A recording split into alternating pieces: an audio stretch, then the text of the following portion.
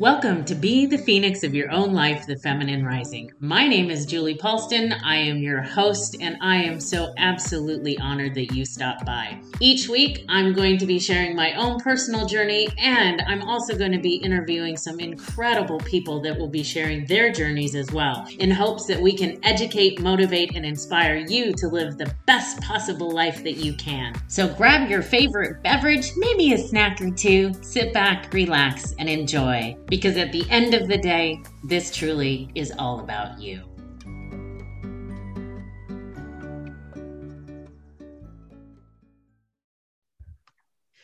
Welcome back to Be the Phoenix of Your Own Life, the Feminine Rising. I'm Julie, and today I have the coolest chick that is joining me. I met her from a different Facebook page, but we already know that the universe brought her into my life because she and I are like spirit sisters. And Trey, tell everybody a little bit about yourself. A little bit, Julie, first of all, thank you for having me, as I'm so honored to be on your podcast today. And I've just been really looking forward to it. Like whenever I'm looking forward to something, I get dressed and I do my hair like really early. And then I kind of sit around and wait like the kid trying to go to Disney World, Right. That's what it's been like. But my name is Trey. It's Travia Stewart, and I am a transformational life coach. And that full journey started at the beginning of 2020. I taught high school theater for 24 years. And outside of that, I pivoted to coaching because I just knew there was more that I needed to do. And so that's my quick bio. And so that's who I am right now. That's how I identify. That's awesome. So I always ask everybody the same question to start off with. So this is Be the Phoenix of Your Own Life, the Feminine Rising. And we've all been in ashes in our lives, at least once in our life. So what's one pivotal moment that you were literally in the ashes of your life? And how did you reclaim your divine inner Phoenix? And how's that impacted your life since then? Julie, the moment that really comes up is the beginning of 2020. That was the moment when I realized that I needed to make a change. And so, every year I'm very proactive with getting my mammogram, going for my well woman, all those things. And that was the first time when they called and said, "Ooh, we saw something suspicious. Can you come back?" Then I went back. Yeah, 2 or 3. And then I'm in there. She's doing an ultrasound. And then she goes, "I'm going to be right back. I'm going to go get the radiologist." Oh, shit. Right. So she goes and gets the radiologist. He grabs my hand. Oh, God. And I'm already crying. He hasn't said a word. I'm already crying because I'm like, oh, shit. You already know when they hold your hand, this is not good. Yes. Right. But I wasn't confirmed yet. And so he said, "We want to do a biopsy." And I said, okay. So, we do a biopsy. And then I don't hear anything. Well, you know how long it takes to get a gynecologist appointment. It's like weeks and weeks and weeks. Right. It was Martin Luther King Day. It was a holiday. And the secretary from my gynecologist's office called and said, "Dr. Kramer needs you to get here ASAP." Oh. Well, then you really know, because I knew she had the results. Yeah. And, and Dr. Kramer is someone who I feel like we can be friends. Like we have a lot in common. I have cried with her when my mom died, and she sits and she goes, "It's carcinoma." And again, I actually, the tears were already coming with her too, because I wear my feelings on my sleeves. And she immediately followed up with, "You got this." She said, "It's early stage DCIS. You got this." And I believed her that I had this. And that was a moment, Julie, where everything, I can be very theatrical, but it was like I could see the montage of my life flashing in front of me. Yeah. And I thought of a conversation with my mom who died in 2017. And I asked her 6 months before her death. And I said, "Mom, what are you the most proud of?" And she goes, in her 85 years of living, she couldn't come up with one thing, Julie. Oh. And so I am not one thing. She had 5 kids. She didn't even say that. Oh, damn. Right? She didn't even say that. And then Thanks, Mom.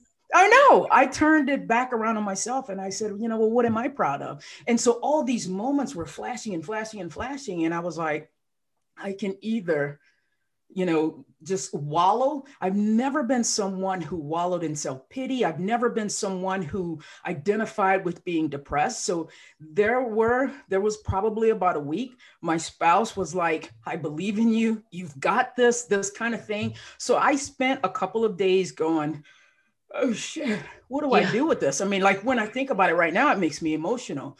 But I said, you know what? Like we do the My Intent bracelets. I don't have Yep. mine on right now.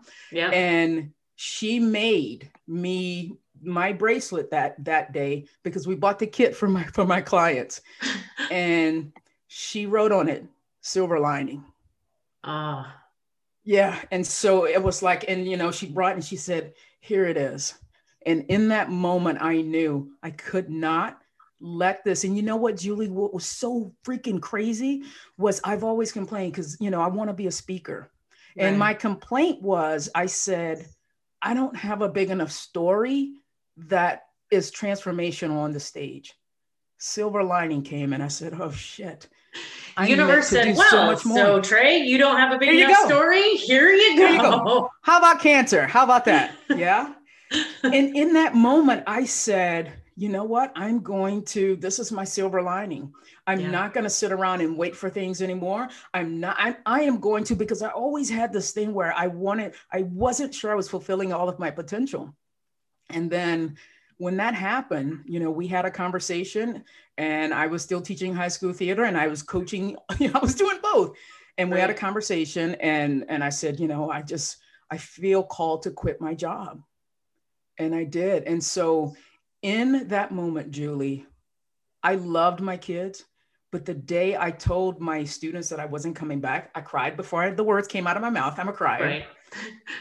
But I also went out on my patio whenever I wanted to. And I was so appreciative. And I felt like the phoenix in that moment. Yeah. Because I said, this is what I've always dreamt of. I wanted to set my own hours. I wanted to make a bigger impact. This is why I'm here and I'm ready for this journey. And so in that moment, I decided that cancer happened for me instead of to me. Oh my God, I get goosebumps. Now I'm gonna start crying because I cry. My kids make fun of me because, especially my son Malcolm, he always makes fun of me. He's like, Jesus, Mom, are you crying again? It's a Hallmark commercial. And I'm like, but it's really touching. I know. I get that. When you have that happen, and you and I talked about this before, is that when you realize things happen for you, a lot of people really struggle with that saying, when you say, well, things don't happen to you, they happen for you. And you basically get a double middle finger because people are going through the roughest part of their life. And they're like, what do you mean it's happening for me? My dad died and this happened and this happened and this happened. The hell is this happening for me? I didn't ask for any of this. What do you say to people who come back? Because you and I feel the same way about it, but how do you come back to people that are like, yeah, whatever, Trey, nice of you to say that, but my life's falling apart. Right. Julie, I would not have been able to answer that question the same way I'm going to answer it today until coaching. My whole foundation of coaching is based on our thoughts create our reality. Right. There were days, like I said, all of my life, I just don't want to get cancer. Just don't give me cancer. Not that cancer thing. I can probably deal with anything else. And then when I used to drive to my high school, there was an MD Anderson Cancer Center on the right. And I literally did this. Don't look over there. Don't look over there. You're turning stone. You're turning stone. No. And I never looked. And I felt like in that moment, I was like, because we all have fears. And so that was one of the fears that I felt like I brought on myself with my thinking. Yeah. So when people are like, like I have family members, we've lost some family members, and then, if they're like shooting the middle finger, fuck you, Trey, how do you deal with that shit? I just think that in the moment, everything happens for a reason.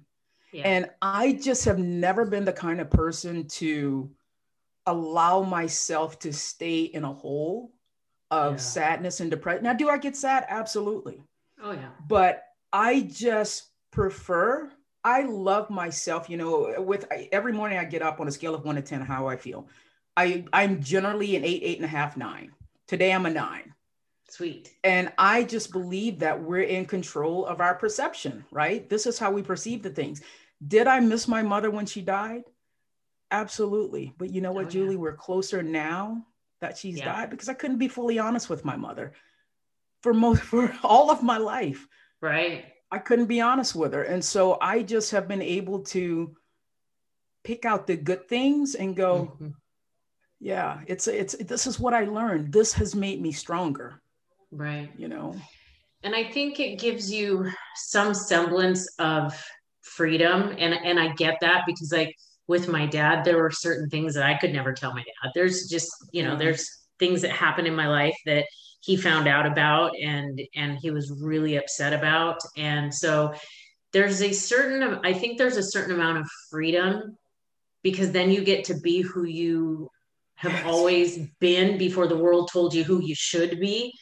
And should all over yourself, and because we should on over ourselves I should be this, I should do this, I should do that, when in actuality, if you step back and breathe and go, what do I want to do? In the moment, if I want to eat a cookie, I'm gonna eat a fucking cookie. Eat a fucking cookie. Exactly. That doesn't mean it's not going to kill you to eat a cookie.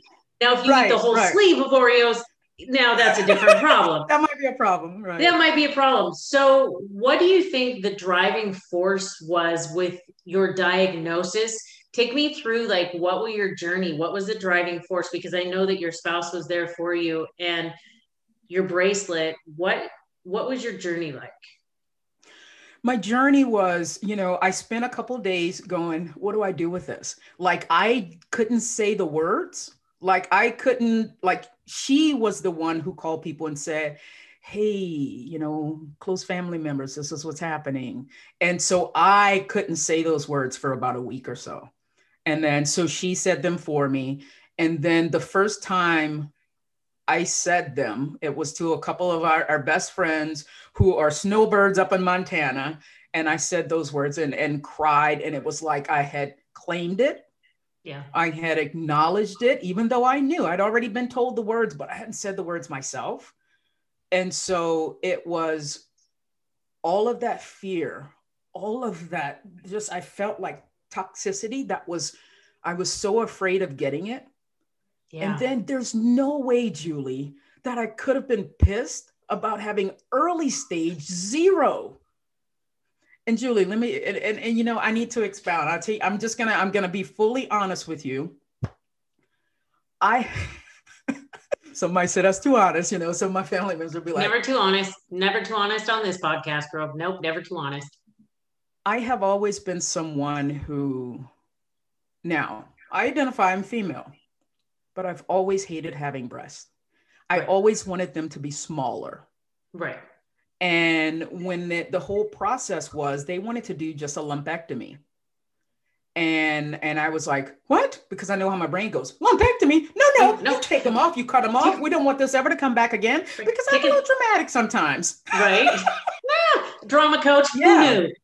There we go. I can do that. And so they said, okay, let's have an MRI guided biopsy. And they found another suspicious mass, which looked like a third in my right breast. And they said, ooh, shit, that is now justification for the mastectomy. And they tried to talk me out of it and talk me out of it and talk me out of it. And this was when I was working with Christina Berkeley. I went through this whole, I never missed a coaching call. I was on the call. I had as a matter of fact, I had my double mastectomy when the world changed, March 11th last year, Julie. When I came out of surgery, the world was shut down.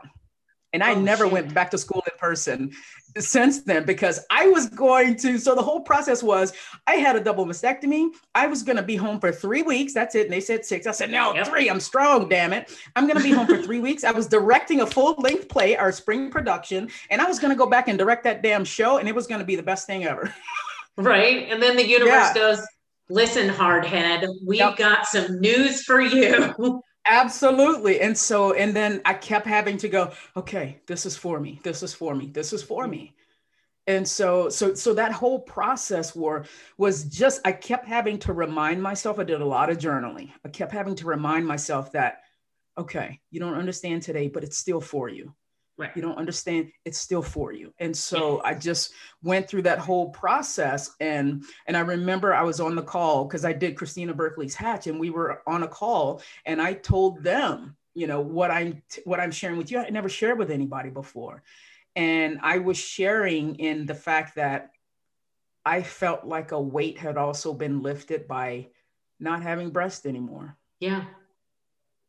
I mean, that doesn't mean like I don't identify as a male. I'm a female, Right. but I just feel more like me. Exactly. And I Yeah. think there's so much. I love the way our conversations go because I'm like, okay, and we're going down that path. My little Dory just keeps swimming. Ooh, sparkly thing. But here's the thing: is that once again, societal norms say that women have to have breasts. And the bigger the boobs, the better looking we are. And it's so there, it is so, can be so traumatizing to women because if you, like, I have friends of mine who have had reductions, and then I've had friends of mine that have had implants. Mm-hmm. And the ones that have implants, I'm like, your body is beautiful as it is, but we have been, if the Kardashians ever hear this, I'm going to be in so much trouble. Let's hope they do. We have been Kardashianized as a society that you've got to have a big ass, you've got to have big boobs, you've got to have this little waist and these big lips and this. It's an unrealistic expectation of how a woman should look. And I love the fact that you own that they were in the way and you feel freer and you feel like who you are at your core. Absolutely. Thank you. Do you think that has helped you through? Now you were stage 0 besides that one that they found? Yeah, stage 0. And so when they chopped them off, I didn't have to do radiation or chemo. Oh, nice. I'm not even on any medication, like no tamoxifen, nothing, Julie. How can it not happen for me? Right. Yeah. Every part of that is a blessing. Oh yeah. Absolutely. And it's funny because I remember I went through a scare. My mom's a breast cancer survivor. And I remember I went in and did the mammogram and like, they were like, you know what, we're going to just go. They literally went and got the radiologist at that moment. Oh, yeah. That was that oh shit moment. Yeah. And they're like, so we're going to go ahead and just take you and do an ultrasound. And same as you, instant waterworks. And so they're doing an ultrasound and they're like, well, there's a cyst in here, but it's got some stuff in it. And we'll just let you go 6 months. And if it gets any worse, we'll do a biopsy. And I'm like, the hell, I'm waiting 6 months. Yeah. Do a biopsy now. Today, right now. Come on, Cletus, let's go. And so they did the biopsy, but I remember waiting. I remember the trepidation of waiting. And my kids were, Mom, what are you going to do? Mom, what are you going to do? And I was like, worst case scenario, Mama gets a new rack. And I love it. And my boys were like, please don't, sweet baby Jesus, don't ever say that to us again. Say that again. Mama gets a new rack. So you retired, I'll say retired. So you left your job, you retired as a drama coach. How much fun was that though?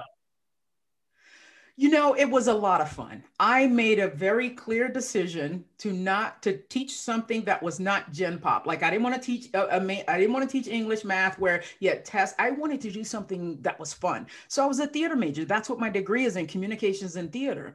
And so it was so much fun. I loved watching that whole journey of students who would walk into my classroom who couldn't spell acting, and then watching them evolve into something like, I was like, oh my God, look at that actor. Right. Oh my God, look at this performance, and I would and when I got really excited, when they did so good with a scene after it worked it, I would like throw a chair and I would kick it and they would be like, yes, Miss Stewart almost hit me with a chair. It's a good thing. It's a good thing. It's a good thing. Yeah.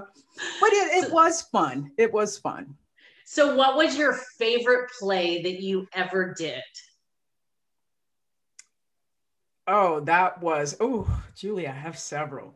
It probably was Kentucky Cycle Fire in the Hole. When I taught in Texas, it was my state winning show and Wow. 4A. And then when I moved to Arizona, I was able to do, because in Texas with one act play was only a 40-minute version. Here in Arizona, I could do the full thing. And I Oh, did the cool. full thing and loved it even more in a different way because I could do it. I mean, I've done August Osage County, I've done Blood Wedding, Blood Brother. I mean, I love, the bulk of the shows that I've done. So I love action driven plays because I can't stand talky, Yeah. because high school audience doesn't want to sit there and listen. It's not Broadway. No. You got to entertain these people. So Right. I Right. would say that's on the top of my list. Kentucky Cycle Fire in the Hole. Do you ever miss it? I mean, you're a very successful coach. Do you miss that though? Is there anything that you do now that kind of keeps your fingers in it, or are you just done and that's a Done. chapter that's closed? It's a chapter that's closed. You know why, Julie? Because probably about the last 6 years or so, I recognized that I wasn't being challenged anymore. And I recognized there's something about public education where it just became this thing that, hey, Miss Stewart, do more. No, no, you do more. Don't ask those kids to do more. You do more. Yeah. And it just was this thing. And then I felt like I wasn't being challenged. And then the kids who actually wanted to really pursue acting, because I want to be there for kids who want to soak up everything like a sponge. And Right. that number started getting less and less and less and less. And then my last couple of years, I found myself convincing my students Mm, most of the time, going, this is so important. You really need to learn this. They just wanted to get up there and memorize lines and deliver lines. I was like, yeah. good, no, there's so much more. And so I recognized that that season, that chapter was coming to an end. Yeah. And if I were going to find my more, it wasn't going to be in teaching. Yeah. Yeah. So what now, because like we've had conversations before, so it's the education, the motivation, the inspiration. How do you bring that to your clients? How do you bring that to the people that you work with? I mean, obviously you've got tons of energy and you're motivating, you're inspiring. What, how do you bring that? What kind of a coach are you? Are you kind of like a hey, I'm gonna kick you in your ass kind of coach? Or are you more what do you specialize in as far as transformation? I am their biggest cheerleader. I am their motivator. I always want to set the example. Like, as a matter of fact, one of my clients, love her. And she, we have a call. We had a call like about a month ago or so. And again, I do the scale of 1 to 10. So I do it with them. So every time they come to the call and I go, Julie, what's your number? And Yep. so I always am like an 8 or a 9. And so my client goes, I looked at my calendar, I looked at my watch and knew that our call was coming up in an hour. And she said, and I was about at a 4. And I knew I couldn't get on that call as a 4. God damn it, I'm talking to Travia, blah, blah, blah, blah, blah. And she said, so I opened a bottle of champagne so I could get my energy up. And she goes, and Nice. thank you for that. I Yeah. love And it. so I bring it, but I also have a guy that I was coaching who was like, ah, your energy is just too much. I need you to take it down. You're stressing me out. I get that So sometimes. yeah, and in my coach training, all of my mentor coaches were like, don't want it more for them than they want it for themselves. And I get that. Yeah. But sometimes I do. And I get attached and I'm like, I am on, Team Julie. Yeah. I want Team Julie to kick ass. I want Right. Team Julie to not be treated like that. And Right. so every one of my clients know that I am their biggest cheerleader. I'm sure maybe their wife and their kids beat me out, but I'm pretty close Right. because I Right. want them to win.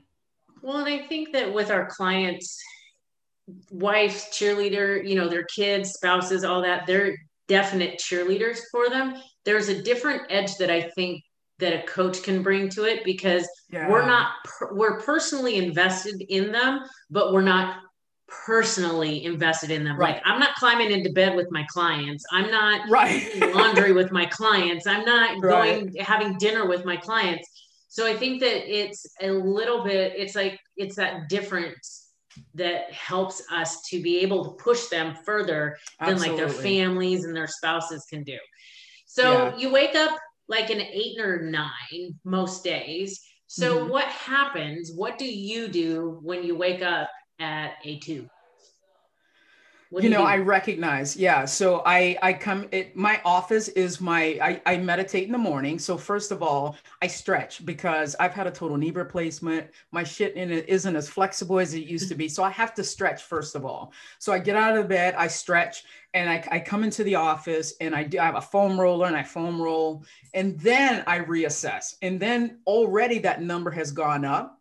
And Right. then before I start my meditation, my visualization, I lay there and go, okay, all right, I might be at about a 5 right now. And then by the time I meditate and do my visualization, I am easily, because I know that my emotions are anticipation and exhilaration. And Yep. so I do this powerful visualization where I see myself on the stage. I mean, Right. sometimes I get up, I do some priming. I just generate that energy daily. And people are like, I don't know how you do that. Everybody can do that. Exactly. Yeah. And so I do that and I don't stop, Julie, until I'm at least an 8.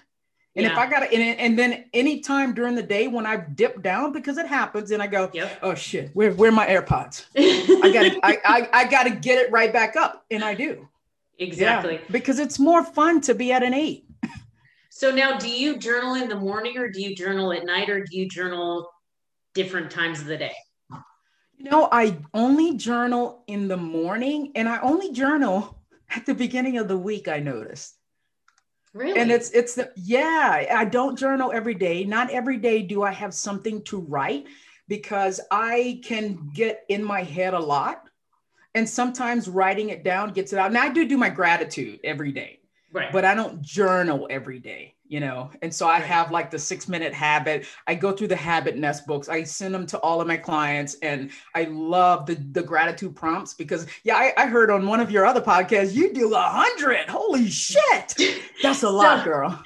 you know what's really funny is, okay, so I was in this container with some really cool people, and the gal that was leading it, she said, do a gratitude list of 100 things you're grateful for. And I was like, okay, I'm like the gratitude queen, but that's shit, that's That's a a lot. lot. So I'm like, all right, well, we're gonna wing it, we're gonna do it because I can do this. Yeah, And so I got to like 25, and I was like, I'm grateful for my yeah. water. My I'm grateful water. for my pen, and I like limped it to 50. I mean, limped Right, to 50, and then I got to 50, and I thought, nah, I'm done. I got nothing else, and I thought, what the hell else am I gonna write about? And I sat right. there and I took like this deep breath. I was like, oh my God, breathing. And then it just set me off into a different, it was almost like a part of my brain took over. And I thought about when my kids were little and the feeling of their arms around my neck. Oh, And I yeah. drive a convertible. And so like when the top is down and the sun's streaming on my face and the smell of the water when I'm at the beach, and Oh, that's beautiful. those things started flowing out, and the smell of fresh cut grass. And I know I'm weird, Hmm. but the smell of gas, I love the smell of gasoline every once in a while. I love the smell of jet fuel. Okay. I love the Wow. smell of jet Okay. fuel. My dad was a pilot. It brings me closer to him. Oh, well, there you Um, go. Yeah. and the Blue Angels fly. So I'm like, oh, and the Blue Angels. And it just took me. Uh-huh. So I'm going to challenge you to do 100 this week. At some point in 100. time this week, Okay. do 100, and then let me know how it goes, because I've had I other will. people do it. And they're like, Julie, that's a lot. I'm like, just try it. And I Okay. ended up that first time at 125. Wow. That's a lot. And Okay. then I will do it this week. I thought the next day, I'm like, well, I'm an overachiever sometimes. Let's try it again. I got to 130, and I was like, what the hell? And they were different Wow. than the day before. That's cool. It Yeah. almost unlocks that side of you that if you're sitting at that 8, 9, Hmm. what that gratitude is, that feeling, that, Absolutely. and it's hard to describe it to people. Yeah. Yeah. And it's I and will it's do hard. that. Yeah, I want you to try that. I want you to try I that. will.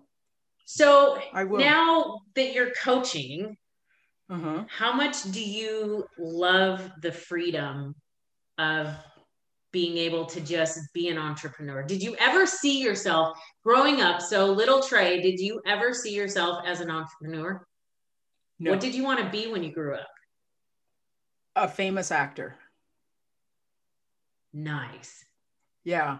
But Julie, this is why my whole coaching methodology is on the identity effect method, because your identity affects everything and you have to change Right. your identity to begin. I never saw this. There was no person in my family who was an entrepreneur. So I didn't know what one looked like, except they were on TV and here we go. And they were white. Exactly. you know and so I was like, I just didn't relate to those people. And so, my mom was an insurance agent most of her life, then she got her home health thing. I watched my mom live paycheck to paycheck, so that's Yeah. what I knew. I had my sister who passed, she made probably the most money in my family, so I said, oh, one day I want to make enough money where I can have Mary maids come and clean my house, because she had Mary maids come and clean her house every 2 weeks. Oh, that was And huge.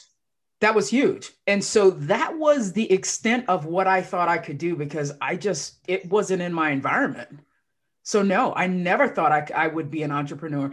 I thought, I graduated with a theater degree and I went to work for a theatrical lighting company. So I wanted to travel. But then I quickly got over that because I had friends who were teachers and I missed doing theater. And Yeah. I loved that they had summers off. I loved that they had weekends off. And then I hated the amount of money that I went from working for the lighting company and then as a teacher. It was like, Right. "Oh." Oh, But what I got back was my weekends, my holidays, yeah. my God, instilling, watching the evolution of a kid who came in who didn't know acting and who, is graduated from Carnegie Mellon, Oh, that type that's of thing. amazing. Yeah. Oh my That's God. amazing. It's so amazing. So I've done a lot of identity work and over the years. So now I see myself as an entrepreneur. As a matter of fact, part of my visualization, just to be full disclosure, is visualizing that I can do six figures this year. And Nice. so, Nice. because the brain has to believe it, right? We have to see it and Oh, believe it before it can happen. yeah. It's be, do, have, not have, do, be. Right, right. So, Exactly. so do you think it was, now I'm gonna go down a completely different road now. Okay, So okay. I love it. because like you said, there weren't people that looked like you when Mm-hmm. you thought of entrepreneurs. And even though I'm white, there were usually all guys, but they were white Right, guys. There was very right. few white women, period. There were no Yeah. black women. And I think the first woman that I saw besides Oprah was Lisa Nichols. Mm. And I I love Lisa started Nichols. now, oh, I love her. What do you think that has that had any bearing on how you've conducted your business, or do you think that talk to me about coming up through the ranks as a strong, beautiful black woman? Thank you for that. You know, I I did one of Lisa Nichols when this was before COVID, and I can't remember, it was, she's motivating the masses. Right. And, and since you're familiar with her, you probably are familiar with her whisper exercise. Yes. Yes. When it came down to that whisper exercise, because I love her speaking, everything about it, and I, Yeah. I took her class and everything, but it was when she did that whisper exercise, it was like Lisa Nichols spoke to me Yeah. and it's a whole thing. What did you want those other people to say? And I felt like Lisa gave me permission, that she was a black woman who didn't find her success until later. I think she Right. was almost 50, or Yeah. late 40s or somewhere. Yeah. And I remember relating to that and going, oh shit, because yeah, I couldn't touch Oprah. Oprah No. was like She's the a icon. Barbie It's kind of like, doll. Yeah. But when you listen to Lisa Nichols' story with Jelani and, her that whole bit was yeah. like, I can do that. Yeah. I can do this. Yeah. And so seeing those types of things, and to be honest, my wife is an infectious disease researcher Oh at gosh. ASU. Yeah. And she sets the bar so high, Julie. Like there are times when I go, girl, did you think that was really going to happen? And she goes, yeah. And I was like, no way. Did you think you're really going to get that position? Right. You were nervous, right? No. No. And I was like, how does that happen? And so just watching her climb the ladder of success, I go, she's not even nervous. She doesn't even, like she got tenure. I was nervous. Right. Then she was promoted to full professor like a year and a half ago, and I was there, and I was like, "Oh my God, this is a time she's going to be disappointed." And I'm at the dentist going, "Oh God, she's getting the call right now." And then I walk in the house, and I'm all so nervous for her, and blah, blah, blah. And she goes, and I just watched her. She's never nervous. She never doubts that she can't do something. I doubt my shit all the time, and I have to go, let's remember who you are. But she doesn't do that. So that has been a strong example in my life. And then so I go, oh, shit, she's got this math, because I'm a very confident person, but I'm confident in certain things. Yes. Yes. I can get in there and talk my way out of anything, but believing that I can, like I have a hard time if you said, how much money can you make as a coach? Like I have a hard time believing that I can make be a millionaire as a coach. But yeah. she believes it. I get that. And I surround myself. It's like when we were talking on the other day is I surround myself with women who trigger me. I surround myself with women who trigger the fuck out of me because I want them to trigger that thought process, because it's one of those things. And I'll tell you, even though there's coaches that I know that make, 100 grand a month and they're 200 grand a month. There's one of them that she's making she's already made 5 million this year alone. And I'm thinking to myself that those numbers are so mind boggling. Then I have to think, okay, well, Julie, you can't eat the elephant all in one bite. You've got to just, little tiny pieces at a time. Yeah. And it's funny because if you listen to them, they will tell you that when they were in our shoes and when they were, coaching, that they thought the same thing. And it's really about that self-belief, because you and I are both very powerful and we're great speakers and we are very confident. And then there's certain areas of our lives where we're like, oh, okay. Can that really happen? That? Oh, okay. And then you have your wife who's like, come on, you can do this. I have faith in you. I love the balance between the two of you. It seems like you guys have a really good balance. We do. That's awesome. Yeah. How long have you guys been married? We got married in 2014. Oh, and so it'll be 7 years in June, but we've been together almost 15 years. That was a whole nother chapter.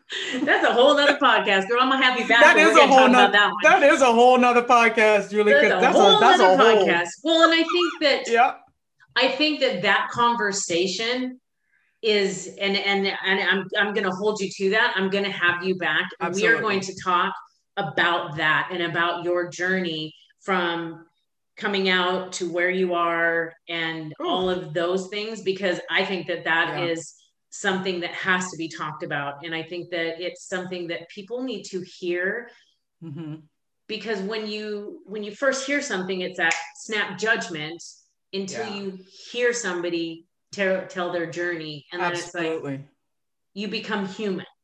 Yeah, you do. And as a matter of fact, I'm a person who needs external validation. I need somebody to say, yeah, do that, use that. Oh, that's a good idea, that kind of thing. Then I believe that is a good idea. And when I've been working on my signature talk with Pete Vargas and Pat Quinn and that whole gang, and I was trying to avoid the elephant in the room. Of not allowing that identity change to be my signature story. And that is it. And so I finally said, I got on the call with this coach. He's like, what the hell is the matter with you? That is your story. And I was like, okay. Well, and I think it's because you're bearing a part of you that you have lived with, and I'm going to garner a guess because I haven't walked in your shoes, but I'm going to garner a guess that growing up, that number one, that was not acceptable. Number Mm-mm. two, if I come out with this story, number one, I've come out to certain people, but if I am a coach and I'm telling this story on a massive platform, then Right. everybody else is going to know.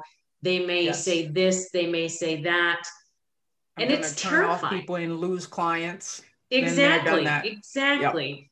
And I tell, it's so funny because one of my clients, she's like, "But Julie, if I do that, I might lose clients." And I said, "Well, let me ask you a question. If you lost that client, you understand that another one's going to come take its place. Right. And if you want to buy a new car, you can't have your Pinto in the garage. You've got to get rid of the Pinto to bring in the Benz. You've Right. got I to love it. empty out all of the shit so you can pull it into your garage." And Right. I think that's a huge lesson that anybody's listening can take, is that you've got to be able to share that story. Is Yeah. it getting more and more comfortable for you, or is it still kind of? No, it is getting more comfortable. And as a matter of fact, I'm in a process of this is in. So my word for 2021 is bold. And what I didn't want to do was post every day on Facebook. Well, for 30 days, I'm posting every day on Facebook. I'm in week number 2. And so, Nice. and I'm posting things like every Monday I do a video, the rest of the week are posts. And so, because you know why? I'm totally fine posting on LinkedIn and Instagram because my mama's people are not on LinkedIn and Instagram. I felt like I still have relatives. I still have people who resemble my mom's beliefs, who I Yep. never had the conversation with. I always felt like I could not be fully honest because those people would judge and criticize me. And it would Right. just be like hearing it from my mother again. So Right. I am walking directly into that fear.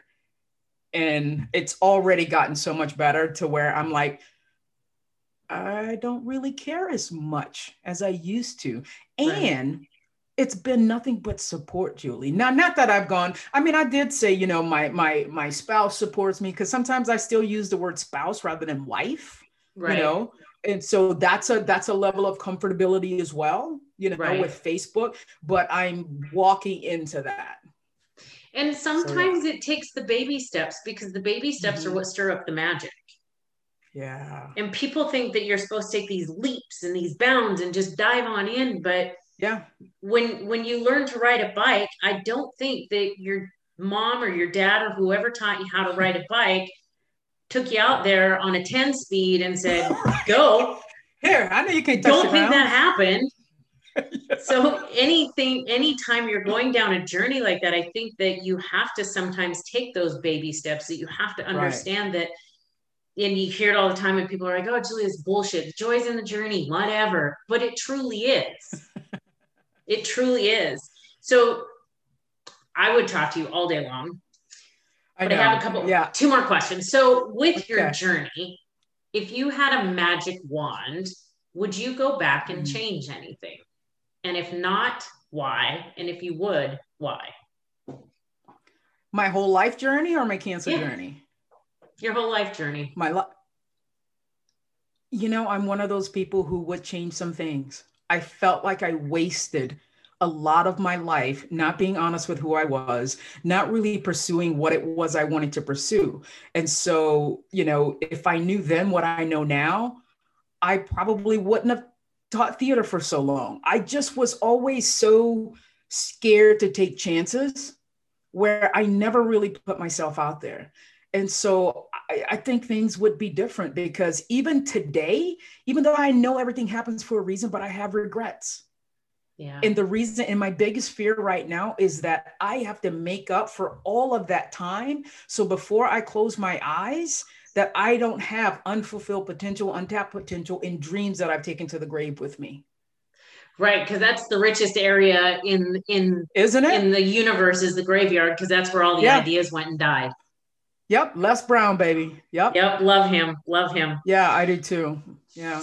My mom asked me that question one time, and it's funny because I am on the opposite scale, because I remember seeing the butterfly effect with Ashton Kutcher, and Yeah. that radically shifted my belief. After I saw that movie, all of a sudden I didn't believe that way. And it's gotten even more and more. I remember my mom asked me one time, she's like, honey, if you could go back and change anything, would you? And I thought about some of the things I've been through and I was like, ooh. And then I thought, you know what? No. Because if I made a different decision, yeah, I would have saved myself from going through some of those things, but there's no guarantee I wouldn't be sitting where I am right now. And I love the badass woman that I am now. It took years for me to get here. It took years. I mean, I said on a live, I think it was a couple of weeks ago, that it was only in the last 2 years that I actually got a full length mirror. Really? Yeah. Because I used to be almost 300 pounds. And so I hated my body. Even when I dropped, and I mean, I went up and down and up and down. I was like a roller coaster.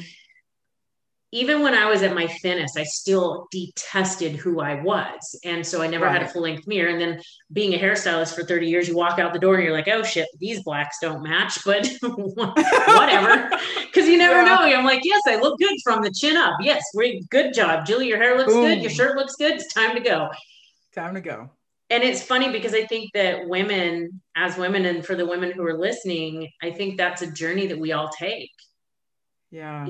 Is coming back to self, is coming back to who we are, and coming back to that woman that we've let go and maybe hid and pushed aside. So if somebody's listening right now, Trey, and they were sitting there and they're sitting in the ashes and it's dark and they feel like there's no hope, what's one thing that you would tell someone to give them that spark of hope? You know, I would go back to the silver lining, because I don't think God puts anything on you that he knows you can't handle. Everything that is thrust upon us is for a reason. I 100% believe that. If I couldn't believe that, then I would just be like, what? Nothing makes sense. So I just believe everything happens for a reason. And so it's looking for that silver lining.